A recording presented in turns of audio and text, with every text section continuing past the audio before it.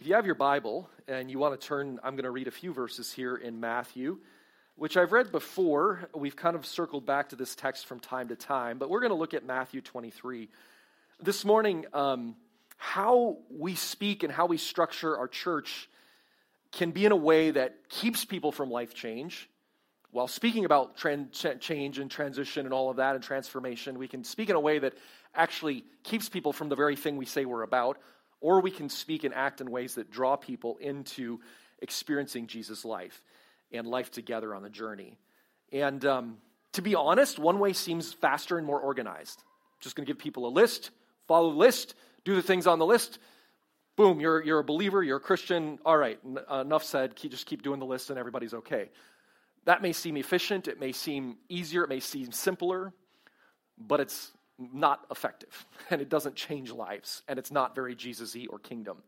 But then there's other ways of going about this being in the kingdom, the centered set way, which sometimes seems plodding and slow, 3 steps forward, 2 steps backwards. Sometimes it seems like we don't care about sin or sanctification or all of those good Jesus-y word or Bible-y thumping words, but that's not the case. We care about people experiencing fullness of life in Christ, and the way to get there is not what often it seems. It is the messy, the slow, the patient, the mutual, the in community. So this morning I want to read a few texts to sort of frame this, and we want to talk about, from Mark Baker's book, Center Set Church, how to do discipleship in a centered way. And we're not going to cover everything today, but we're going to scratch at a few things today as we look at this.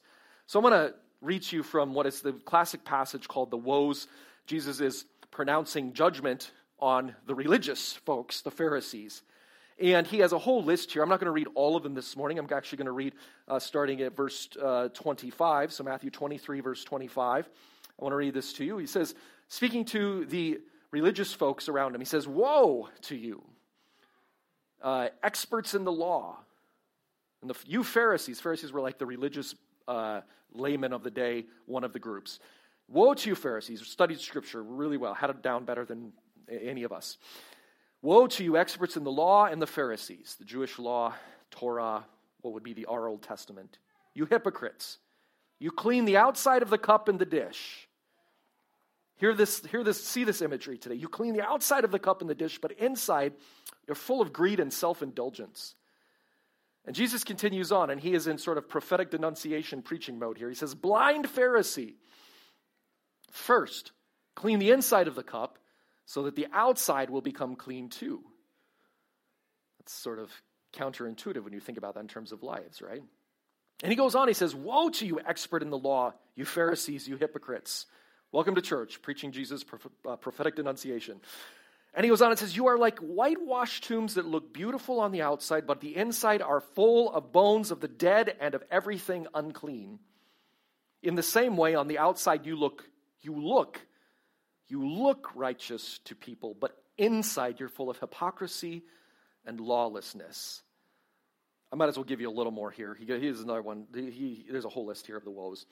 "Woe to you, experts in the law, and you Pharisees, hypocrites. You build tombs for the prophets and decorate the graves of the righteous. And you say, if I had lived in the days, or if we had lived in the days of our ancestors, we would not have participated with them in shedding the blood of the prophets."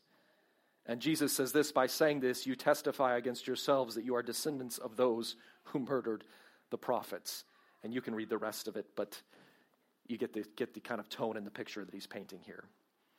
In Galatians 6:1, Paul says that we are to restore others. If you see a brother or sister caught in a sin, you are to restore them gently, lest you also be pulled into sin. And we'll read some of these other verses throughout the message, but let's pray.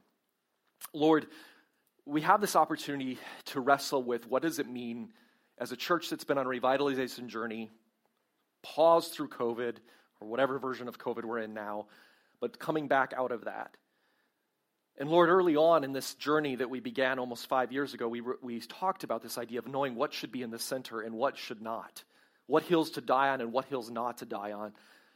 And we asked these questions about how do we become more loving, and what does that look like in practice? And as we have learned from Mark Baker and Frank Hebert, the missiologist, about this idea of being a centered set church, we are still unpacking it, Lord, and we'll probably be unpacking it for our whole lives in terms of moving from that bounded focus boundary line drawing to being turned towards a center defined as you, Jesus, and the things that each local church begins to wrestle with in that center. So God, I pray today as we work through this, that you would anoint me, that you would anoint our ears and our conversation and our discerning together as we lean into this as a community. That this is a monologue intended to spur dialogue, intended to help support and equip the community of believers and questioners in this house. So Lord, do your work today. I know I can't change anyone's heart, and so I'm not even going to try to wow them, Lord. I want to just let your word and this wrestling with this teaching do the heavy lifting. In Jesus' name, amen. Please be seated this morning. Again, I'm glad you're all here today. Glad you're here engaged with us. We have been wrestling with this center set stuff, and let's put the graphs up on the screen again, just by way of review for anyone that might be watching this for the first time. Hello, Tyler and Claire. All right, okay, they just walked in, I think, so I'm just saying hi. I feel bad for this young couple. Like, they were going to go to Taiwan. Like, they were going to go and do this whole thing. Oh, now they're like looking away. I'm not shaming them. I'm just saying they were going to go, but their whole thing got canceled because of all how the testing works. And anyway. But I'm glad they're here. But on the other hand, this is not Taiwan. So, okay. There's a few things to just go by way of review. Bounded set. Again, bounded set is a very line-focused kind of way of being a community. We can organize a church or different groups around this bounded set. You have a clear set of rules, a clear set of expectations. You either meet the expectations or you don't. You're either in or you're out.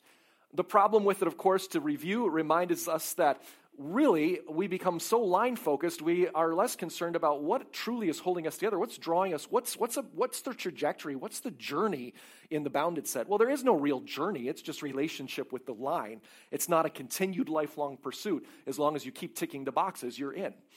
This actually fundamentally goes against the very nature of what it means to be a follower of Jesus. In fact, the New Testament language for being a Christian is this language of journey, of being on a journey, of being on the way, was one of the early phrases for the church we read in the New Testament. This sort of throws out the whole concept of being on the way with Jesus and towards a more Christ-like life and world, throws it out.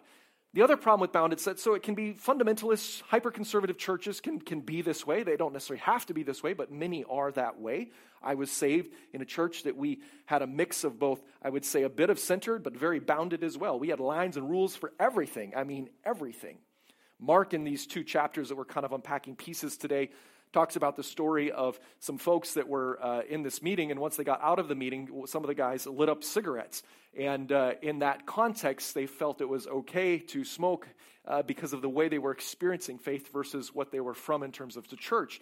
And he said, I could have jumped on them, but he says, what I did is I worked through this idea of, well, let's talk about your experience in church, and then later you can have those deeper conversations about health choices and is this the wisdom of Christ and the best for you and all of that, instead of it being front-loaded to fear and shame people into performing and hiding, whether it's about smoking cigarettes or things that we might view as greater or lesser than that. Fuzzy said, by the way, liberal progressive churches can be just as bounded. It can be just as hard about the boundary as well. Oftentimes weaponizing justice in such a way that doesn't allow for transformation as well, or honesty. People get polarized, and that polarization is a bounded set mindset. We see that in politics, bounded set polarization as well, is this bounded set identity. A little more a review of fuzzy set. Well, so let's get rid of the line. Let's have, like Naked Pastor cartoon that I shared in like the first message. Jesus is focused on the line. Jesus is focused on erasing lines. Notice Jesus is not at the center. Jesus is not focused on people as much as he's focused on the lines. It looks like he's focused on people perhaps, but what is that that's drawing those? Well, this idea of, well, if we get rid of it, then everything will be fine. Well, no, then we come to sort of this bland, sort of vanillaizing everything, this sort of like, there is no call, you do you, everything's okay. You can never call someone to account on their actions and what it's doing to a relationship. So fuzzy set also can be really destructive as well. The goal, what we're learning, is to have a strong center as a church organized around Jesus, and we care more about the identity of the direction and the trajectory, where is the person headed? Their little arrow. Are they headed towards Christ, turning away, or away from Christ? And those are the kinds of conversations we want to have. Those are the kinds of things we want to engage in that help us move towards Christ and to continue that journey towards Christ and call one another to turn towards the center. So we're more concerned about the center than we are about necessarily the list or the lines on the edges. And when you begin to read the New Testament in this way, versus from a bounded set mindset, it changes everything. When you read those virtue and vice lists that Paul gives in Corinthians and Galatians, in the context of what he's saying, the overall context of Galatians, for example, he's not giving those lists that we focus on the list. He's been going through spending the first 4 chapters of Galatians, getting them away from a bounded set. And he says at the end, ultimately we are driven by the law of love in Christ Jesus, and that the only thing that ultimately matters is faith being energized through love. That changes how we identify. These lists are there to guide us to have that sense of way markers, but they're not there to be like a bounded set. As long as I can tick all the boxes, I'm good and it's over. No. Faith being energized by love, heading towards Jesus. So this is sort of a summary of what we've been talking about. So today, I want to just spend a little more time on what does this look like on the ground? What does this look like on the ground? Bounded and fuzzy churches are line-focused, but the call here is to be in a different relationship with power and a different relationship with one another and how we organize as community. I don't know if you've heard the phrase, silence is violence. How many of you heard that? Silence is violence. Talking about looking the other way when something is going horribly wrong that should be confronted. This is the problem in the fuzzy set, for example. Silence is violence. I remember there's a story, I should say, from Mark Baker is telling a story here. He said he had a conversation with a recent college graduate working with an organization focused on issues and change. And so I said to him, so you're working for transformation to change people. And he's working with an organization focused on issues and change. And Mark says, so you're working for transformation to change people. And he automatically said, no, I'm not. In fact, the word transformation and change was fine when applied to paradigms or systems, and this is why I don't fit well in progressive or conservative camps, because this kind of thing right here. But when applied to individuals, it was radioactive to this young man. He wouldn't get close to it. He could see the need for systemic injustice and change out there, but when it came to, but you understand that systems are made up of individuals as well, right? So you have to actually deal with both if you want to see change in the world, in life. That's the power of the local church when we're aligned around a center. We talk about systemic problems within our lives and our community in Vancouver, wherever God's placed us. But we also talk about individual issues as well. It works both. It's not either or, it's both and. And Mark was saying that this challenge was with this young man was so excited about getting involved in this group that was going to work on, I'm leaving the issue intentionally vague here, on some big change. But then once Mark asked, so you're working for transformation of individuals, he couldn't like put the two together. And I think that's a problem we have today. We have conservatives that's all about the individuals, and I'm generalizing, of course, so there's exceptions to this. All about the individual, sin in our hearts and issues in our own behaviors. And then completely ignore systemic issues. Well, why is it that property is so out of whack in North America? Why is it that the 1% or whatever, why do we have all these things like this? So sorry, I'm stepping on toes here, maybe, I don't know. And then you have the other side. They're like, oh, well, look at all these systemic issues and look at all this, but you know, God help you if you want to talk about my choices as an individual. No, I can do whatever I want. There's no, there's sort of this weird divide between the two. I think in Christ we pull it together.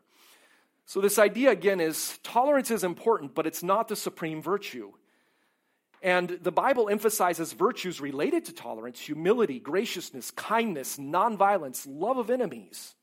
This is over and over again. Jesus talks about these things. Paul reiterates them. James reiterates them. Peter reiterates them. It's all throughout the New Testament.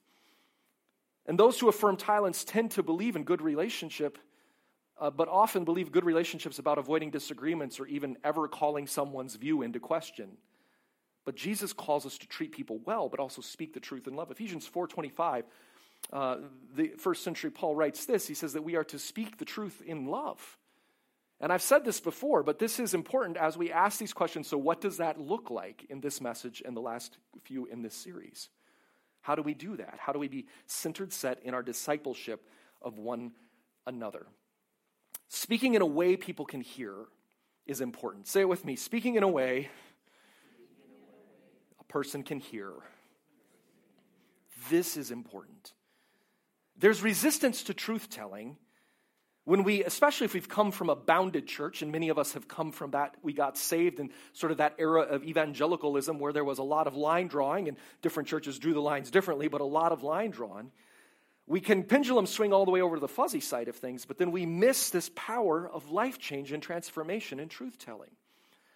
But we can't just blurt the truth out, whatever we may think the truth is, without context, community, and love in a way that someone could actually hear. And we also have to be in submission to one another because it needs to be a two-way truth-telling if it's going to be transformative for them and for us, whoever they may be. I often don't get it right. I like how Mark Baker states this: we need to lower our resistance, the resistance that people have, by leading people to differentiate between two types of communication: the bounded exclusive judgmentalism on one hand, or centered loving intervention on the other. The New Testament's teaching on confession and accountability, I like how Greg Boyd says this in Repenting of Religion. If the New Testament's teaching on confession and accountability seems to us to stand in tension with its strong teaching against judgment, it is only because the New Testament presupposes, hear this, friends, it is only because the New Testament presupposes an understanding of community that is largely absent in the modern church. Without this understanding of community, and this is worth all of all your admission fee today, without this understanding of community, we don't have a context to obey in a healthy way the New Testament's teaching on the role of community in transforming us by holding us accountable. When we try to apply this teaching outside of the context of community as understood by the early church, it becomes killing judgment. It becomes judgment. This is important to understand, this power of this interset community.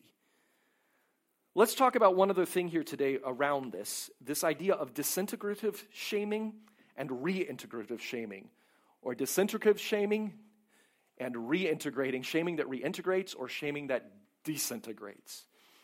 Paul in this passage in 2 Corinthians chapter 2, verses 5 through 8, talked about a church dealing with a guy that was in an extreme sexual sin, messing with other people's covenant relationship, breaking all kinds of healthy boundaries.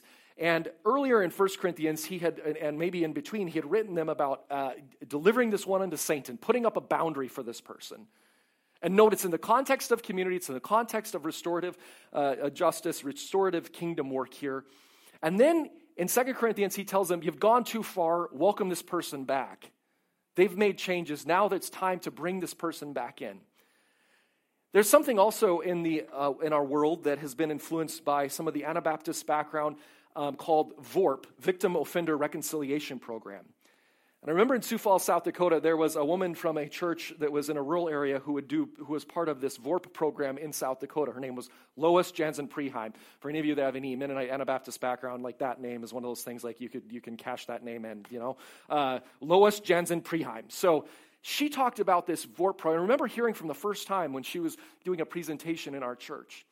And by the way, if you go Google VORP in Canada, there's some marvelous YouTube videos. I wanted to play one, but it was 6 minutes long, and I decided not to. But maybe I'll send it out in a pastor email. But it's this idea of how do we help people not simply be punitive, not simply shame them to a point of we are attaching to their lives a sense of their brokenness or their destructiveness, that we're weaving their identity into the action so much so that we're almost destroying the person in our attempts at getting at justice. But the idea of things like VORP is a very kingdom Jesus-y thing that we want to make space for people to, yes, be called out on things that have been destructive, but enable them to come back into a wholeness and a healing between those that were victims and the offenders, and seeing a new thing happen where possible. In fact, to tell you a little bit more about VORP, just on a side note, it recognizes that when a crime takes place, interpersonal relationships between the victim, the offender, and the community are all wounded or injured. This idea of restorative or reintegrative justice or healing or shaming that rebuilds allows an offender the opportunity to meet with their victims and apologize to make things right. We've talked about that on a lower level in our discipleship track stuff on personal peacemaking, right? That's Jesus-y stuff. How do we make things right and make a new world, a better world? The process for VORP involves meeting the offenders and their families to talk about how their actions affected those closest to them. And once they rebuild trust with their families, they meet with the victims to apologize and make things right as possible. It says this: the offenders still experience shame to acknowledge their offenses to people who love them And to the victim will involve feelings of shame. There's no way to not be shameful when you're telling the truth about something you did that was destructive towards someone else. But the process is not designed in order to shame and exclude the offenders. It's designed to release them ultimately from shame by acknowledging the shame of their actions and replacing it with dignity and restored relationships. This is this idea of how we talk about church health and life. When someone does something that offends us, how do we engage with it in a way that doesn't attach shame to them as a person, but begins to identify an action as destructive towards them or others? How we speak the truth matters. How we approach, how we confront someone matters. We can do it in a way that destroys, or we can do it in a way that builds up. I want to pause for a moment and say this. You still with me? Say amen. Amen. I'll land it soon, I promise. And all God's people said amen again? Okay.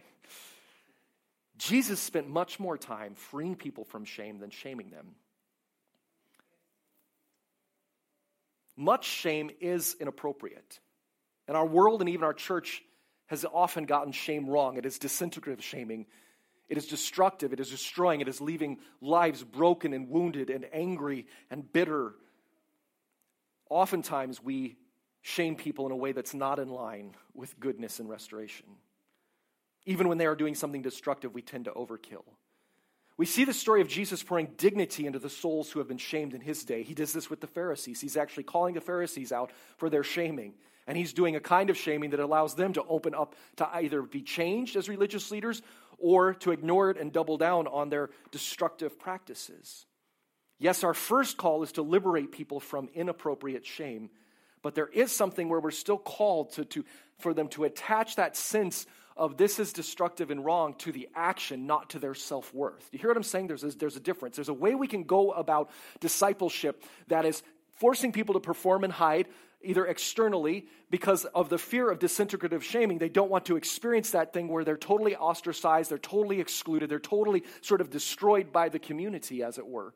Or there's a kind of talking about it where we're helping someone attach to, when you're rude like that, when you speak that way to me, that action that you're doing, like talking about how that action functions and why the action does have shame attached to it. But that's not you. That's not your essence. That's not the center of who you are. So we're wrestling with this in a centered set church. How do we do discipleship, especially around things that are destructive? But our first call, again, is to liberate people from inappropriate shame, to heal their wounds from this wrong kind of shaming that has happened. It's wrong, for example, let me use a modern example here. This one will get me in trouble. It's okay. Suitcases are packed. Just kidding. Many of us who may be traditional to conservative Christians regarding all of the LGBTQ issues that are in our society and people that connect to people, our wrong response to pride is to do what I see from some on the far end of one spectrum, is to pour on more shame for people who have felt shamed their whole lives because of what they're wrestling with in their own being. The wrong thing you need to do is to pour more shame. The wrong thing you should do if you are a conservative, traditional Christian about all the things during Pride Month is to pour on more shame on people. How is that going to bring about any transformation in anyone's life and whatever the Holy Spirit wants to do in one's life? I could preach a whole sermon on that. I almost thought about doing a series on that. I'm not ready to do that yet. Next year. Okay. If we're going to hold up a traditional view, narrowing view from the wider culture, you can't do it in a shame way. I don't care where you're coming at theologically. In a way that doubles down on shame doesn't bring about the kind of world we want to live in, and nor is it very Jesus-centered. Jesus did shame people, by the way, in a reintegrative way occasionally. Zacchaeus, for example. Remember the story of Zacchaeus? I got saved young enough that I remember a Sunday school was out. Zacchaeus was, this is a horrible song if you think about it. Wee little man was he? Crawled up in a sycamore tree. You know this song? Anybody know this horrible Sunday school song? Okay, I see some hands in the room. You know it, not just making this up. And Zacchaeus crawled up in the tree to see Jesus. The story tells us in the Gospels, and the song puts it in a nice summarized way. Jesus calls up in the tree, Zacchaeus, I'm coming to your house today, come down. Zacchaeus was a collaborator with the Roman Empire. Zacchaeus was despised. Zacchaeus was being shamed by his community, heavily shamed by his community, and yet he continued in the path of doing destructive things regarding taxation and theft in the process of collecting taxes. But what does Jesus do first? He doesn't shame him on the way. He doesn't shame him in front of the crowd. Jesus says, I'm coming to your house, and meal fellowship, table fellowship with a known, notorious sinner that people hated. He entered into his house. Table fellowship within Judaism is a way of extending the full hospitality that we are in unity with one another. Jesus eats with him first. He comes in, and the power of what was in Jesus was greater than the power that was in the community that was shaming Zacchaeus, and was greater in Zacchaeus' own heart. And it opened up this conversation, this space for something supernatural to happen in Zacchaeus' life. But so often the church, we lead with, look at that sinner up in a tree colluding with the Romans. We just double down on shame. And we assume that we know the Holy Spirit's pace in their lives, whosever they may be.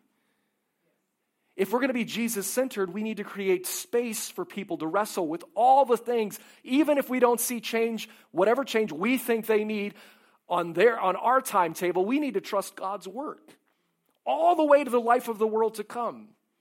And if you read C.S. Lewis and The Great Divorce, God may be doing stuff in our lives, who knows, on and on and on and on. There may be projects of the Lord all the way, but in this life, how we hold, how we approach things matters immensely. The method is the message. In Luke 15, we have the story of the lost son, and I'm almost landing it, I promise. I'm almost there. Luke 15, that there's 3 parables: lost coin, lost sheep, lost son, right? In the lost son one, the story of the running father. The lost son did things that were shameful and sinful. He sold the family inheritance, his part of it, which was against Torah, was against the law. It was against the law. It was against the religious law.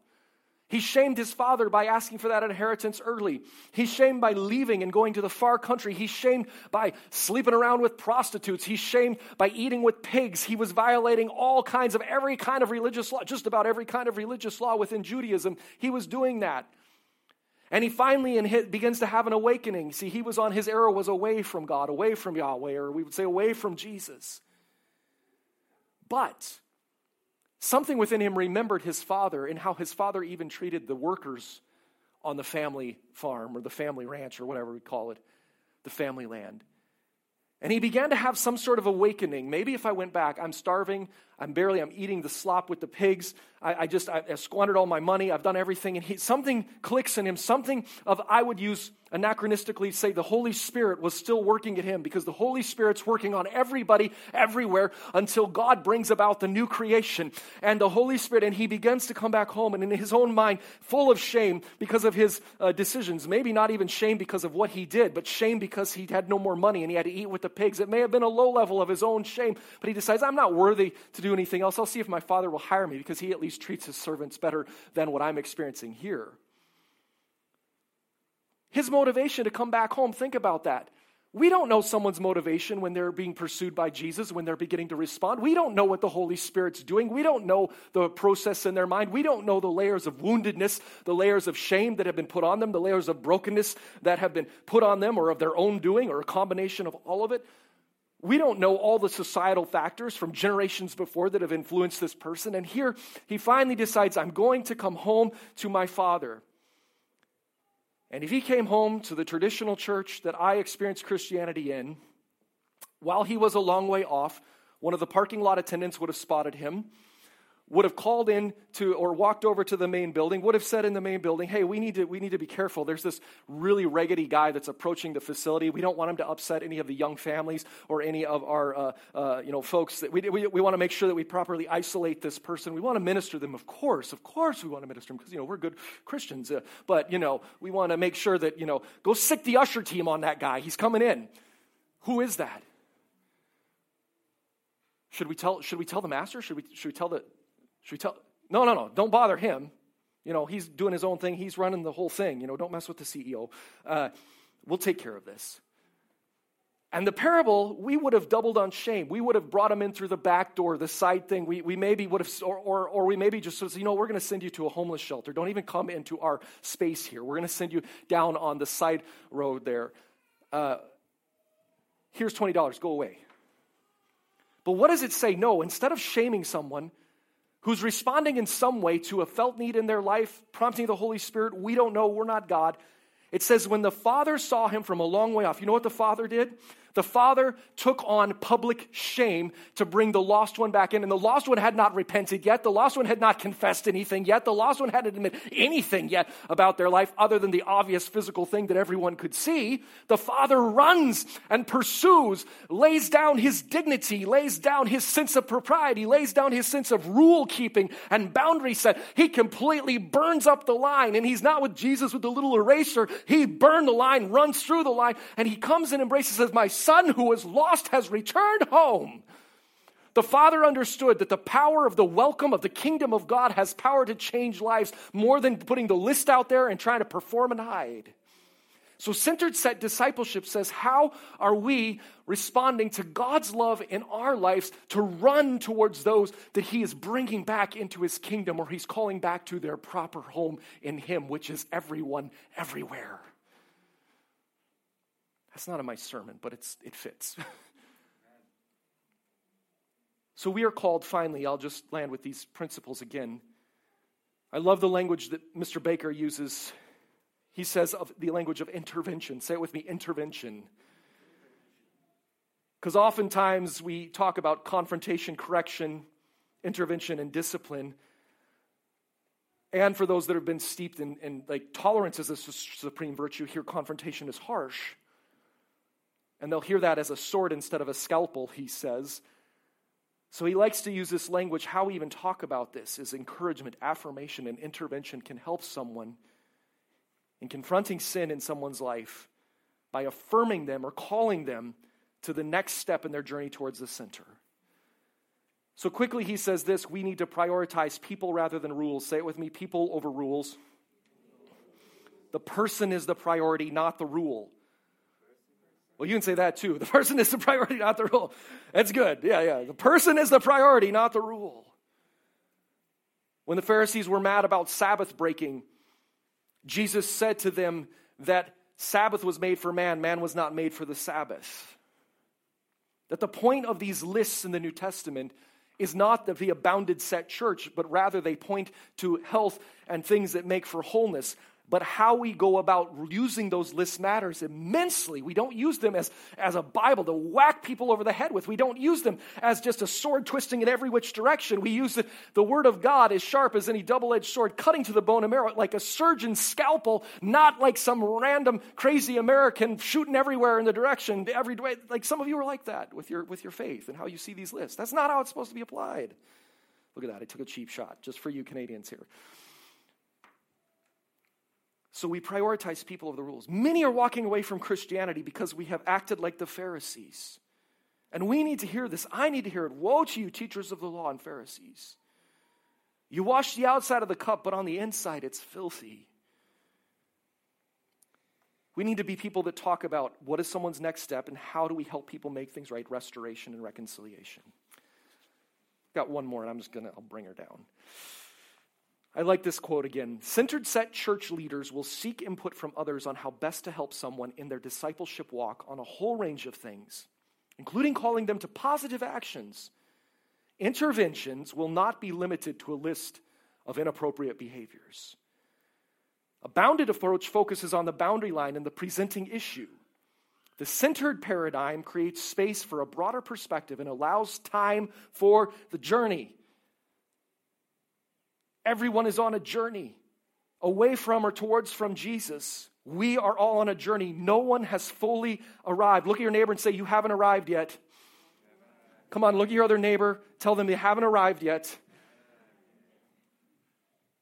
So how arrogant can we be when we come across forgetting that every one of us is still on that journey together? Therefore, he goes on and says, we cannot demand immediate correction or complete alignment with the center after one intervention. Instead, we seek to help people take the next step. Say with me, next step. What is the next step in this person's life? How can we acknowledge our need to rely on the work of the Spirit to discern the answer to the question of next steps in our walk with Jesus? One final quote. We also ask questions about the next steps with anticipation, eager to see where God will begin the healing process and how it will continue. These are discipleship questions about next step. But. The person in the church, early on in my ministry, I'll give you another example of this. I was doing young adult and college ministry. For those of you that don't know, young adults and college students struggle with sex and sexuality, especially if they've been raised in a religious home, and what do they do? And early on, I had to make a choice. I had young couples coming to me, some of them living together, some of them, just saying, and some of them like, how do I disciple them? And how do I call them into this, channeling their sexuality in a way that understands the idea that exclusivity is what makes for romance, not promiscuity does not make for romance. Long-term romance, exclusivity, that sense of uniqueness with one other person. And that, of course, we talked all the traditional things about that with Christianity, but I'd have couples come to me and say, hey, we want to get married. We want to have God's blessing on this relationship, which is beautiful. But I was raised in a tradition where sometimes in order to do that, then you'd need to do all kinds of shaming was involved. And so I had to make a choice early on. How am I going to see marriage? Am I going to see it as a missional opportunity, or am I going to see it as a disintegrative shaming opportunity? And over the years, I've learned that I want to encourage people to turn their arrow towards Christ. And what's the next step in your relationship? And to begin to ask more of those questions in pastoral discipleship. There was an older generation where it was handled differently. Heard stories of people shamed by the church because, well, they were human and in a body, And yes, they committed sin. But the church didn't know, so how do you help people take their next steps towards life and health in their relationships? Is it to condemn? Is it to come down with a hammer? There's very few behaviors like that unless it's a gross violation of power where you need to do a harsh intervention. Very rarely. Most of it is not that. So moving towards how do we help people take their next steps? And pastorally, I had to move towards that kind of thinking. Someone came to me and, early on and wasn't a Christian. One was a Christian. They want to get married. Coming to the church, maybe for the first time, just like that son out eating his pods with the pigs, and something was drawing them towards the church. How was I as a pastor going to respond? Was I going to say, well, you're not a member here. You're not living your lives as best as I can tell according to a traditional Christian sexual. How am I going to respond to this? What's the next step? What's the next step? If we're going to disciple one another well, we got to get to a level of truth and authenticity where we can actually have those kind of conversations. How do we help people take the next step?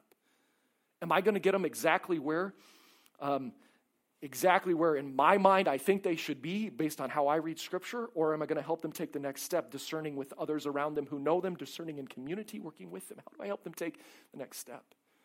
And I created some other things in that process, understanding the importance of pre-marriage work, understanding the importance of rooting out other issues and all of that. But at the end of the day, I want to draw them closer to Jesus so that one day they have that testimony too. We were a bit messed up, or we were really messed up.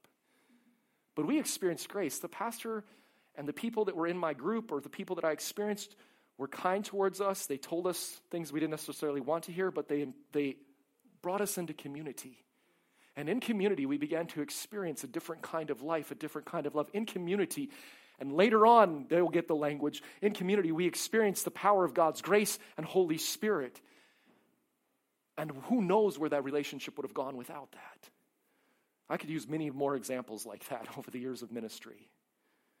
But I'm 100% committed to this idea of how do we help people move towards Jesus in our discipleship process. There's more we'll say to get a little more focused on this in at least one more sermon on this. But stand with me this morning. Let's talk about our next steps together in this. If we're going to move towards a loving intervention instead of fuzzy, false tolerance or bounded, harsh judgmentalism, this requires that we center ourselves in Jesus. You need to get a better picture of Jesus for your life. You need to get a clearer sense of who Jesus is. You can enter into all kinds of circumstances throughout this world that traditional religiosity would just want to stay away from with a 20-foot pole. But if you are being filled with the Spirit, in submission and community, aware of Jesus in your life and how Jesus is acting in your life, the power in you is greater than whatever is in the world. In fact, John in 1 John says this, greater is he who is in you than he is in the world. If you're operating out of that, you can enter into all kinds of messes and you can begin to discern like Christ. What is the next step? The story of woman caught in adultery. Pharisees were ready to condemn.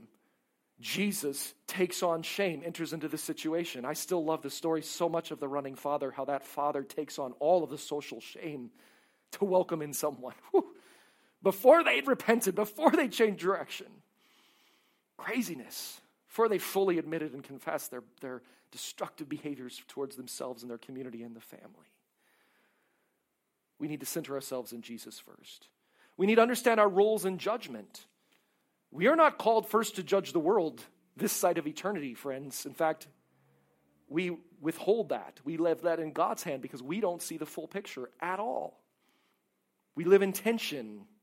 We live in that place. We lean into that with ourselves and others. But we are called to judge and discern and intervene with those who we are in community with. Speaking the truth in love. If you can't do it in love, then you are not called to speak that truth to that person. So that's something we really have to wrestle with in Centered Set discipleship. Am I their Holy Spirit, or is the Holy Spirit placing me in their lives for this purpose or not? We are called again to intervene, to engage, but in a way that is guided through Christ in this love center.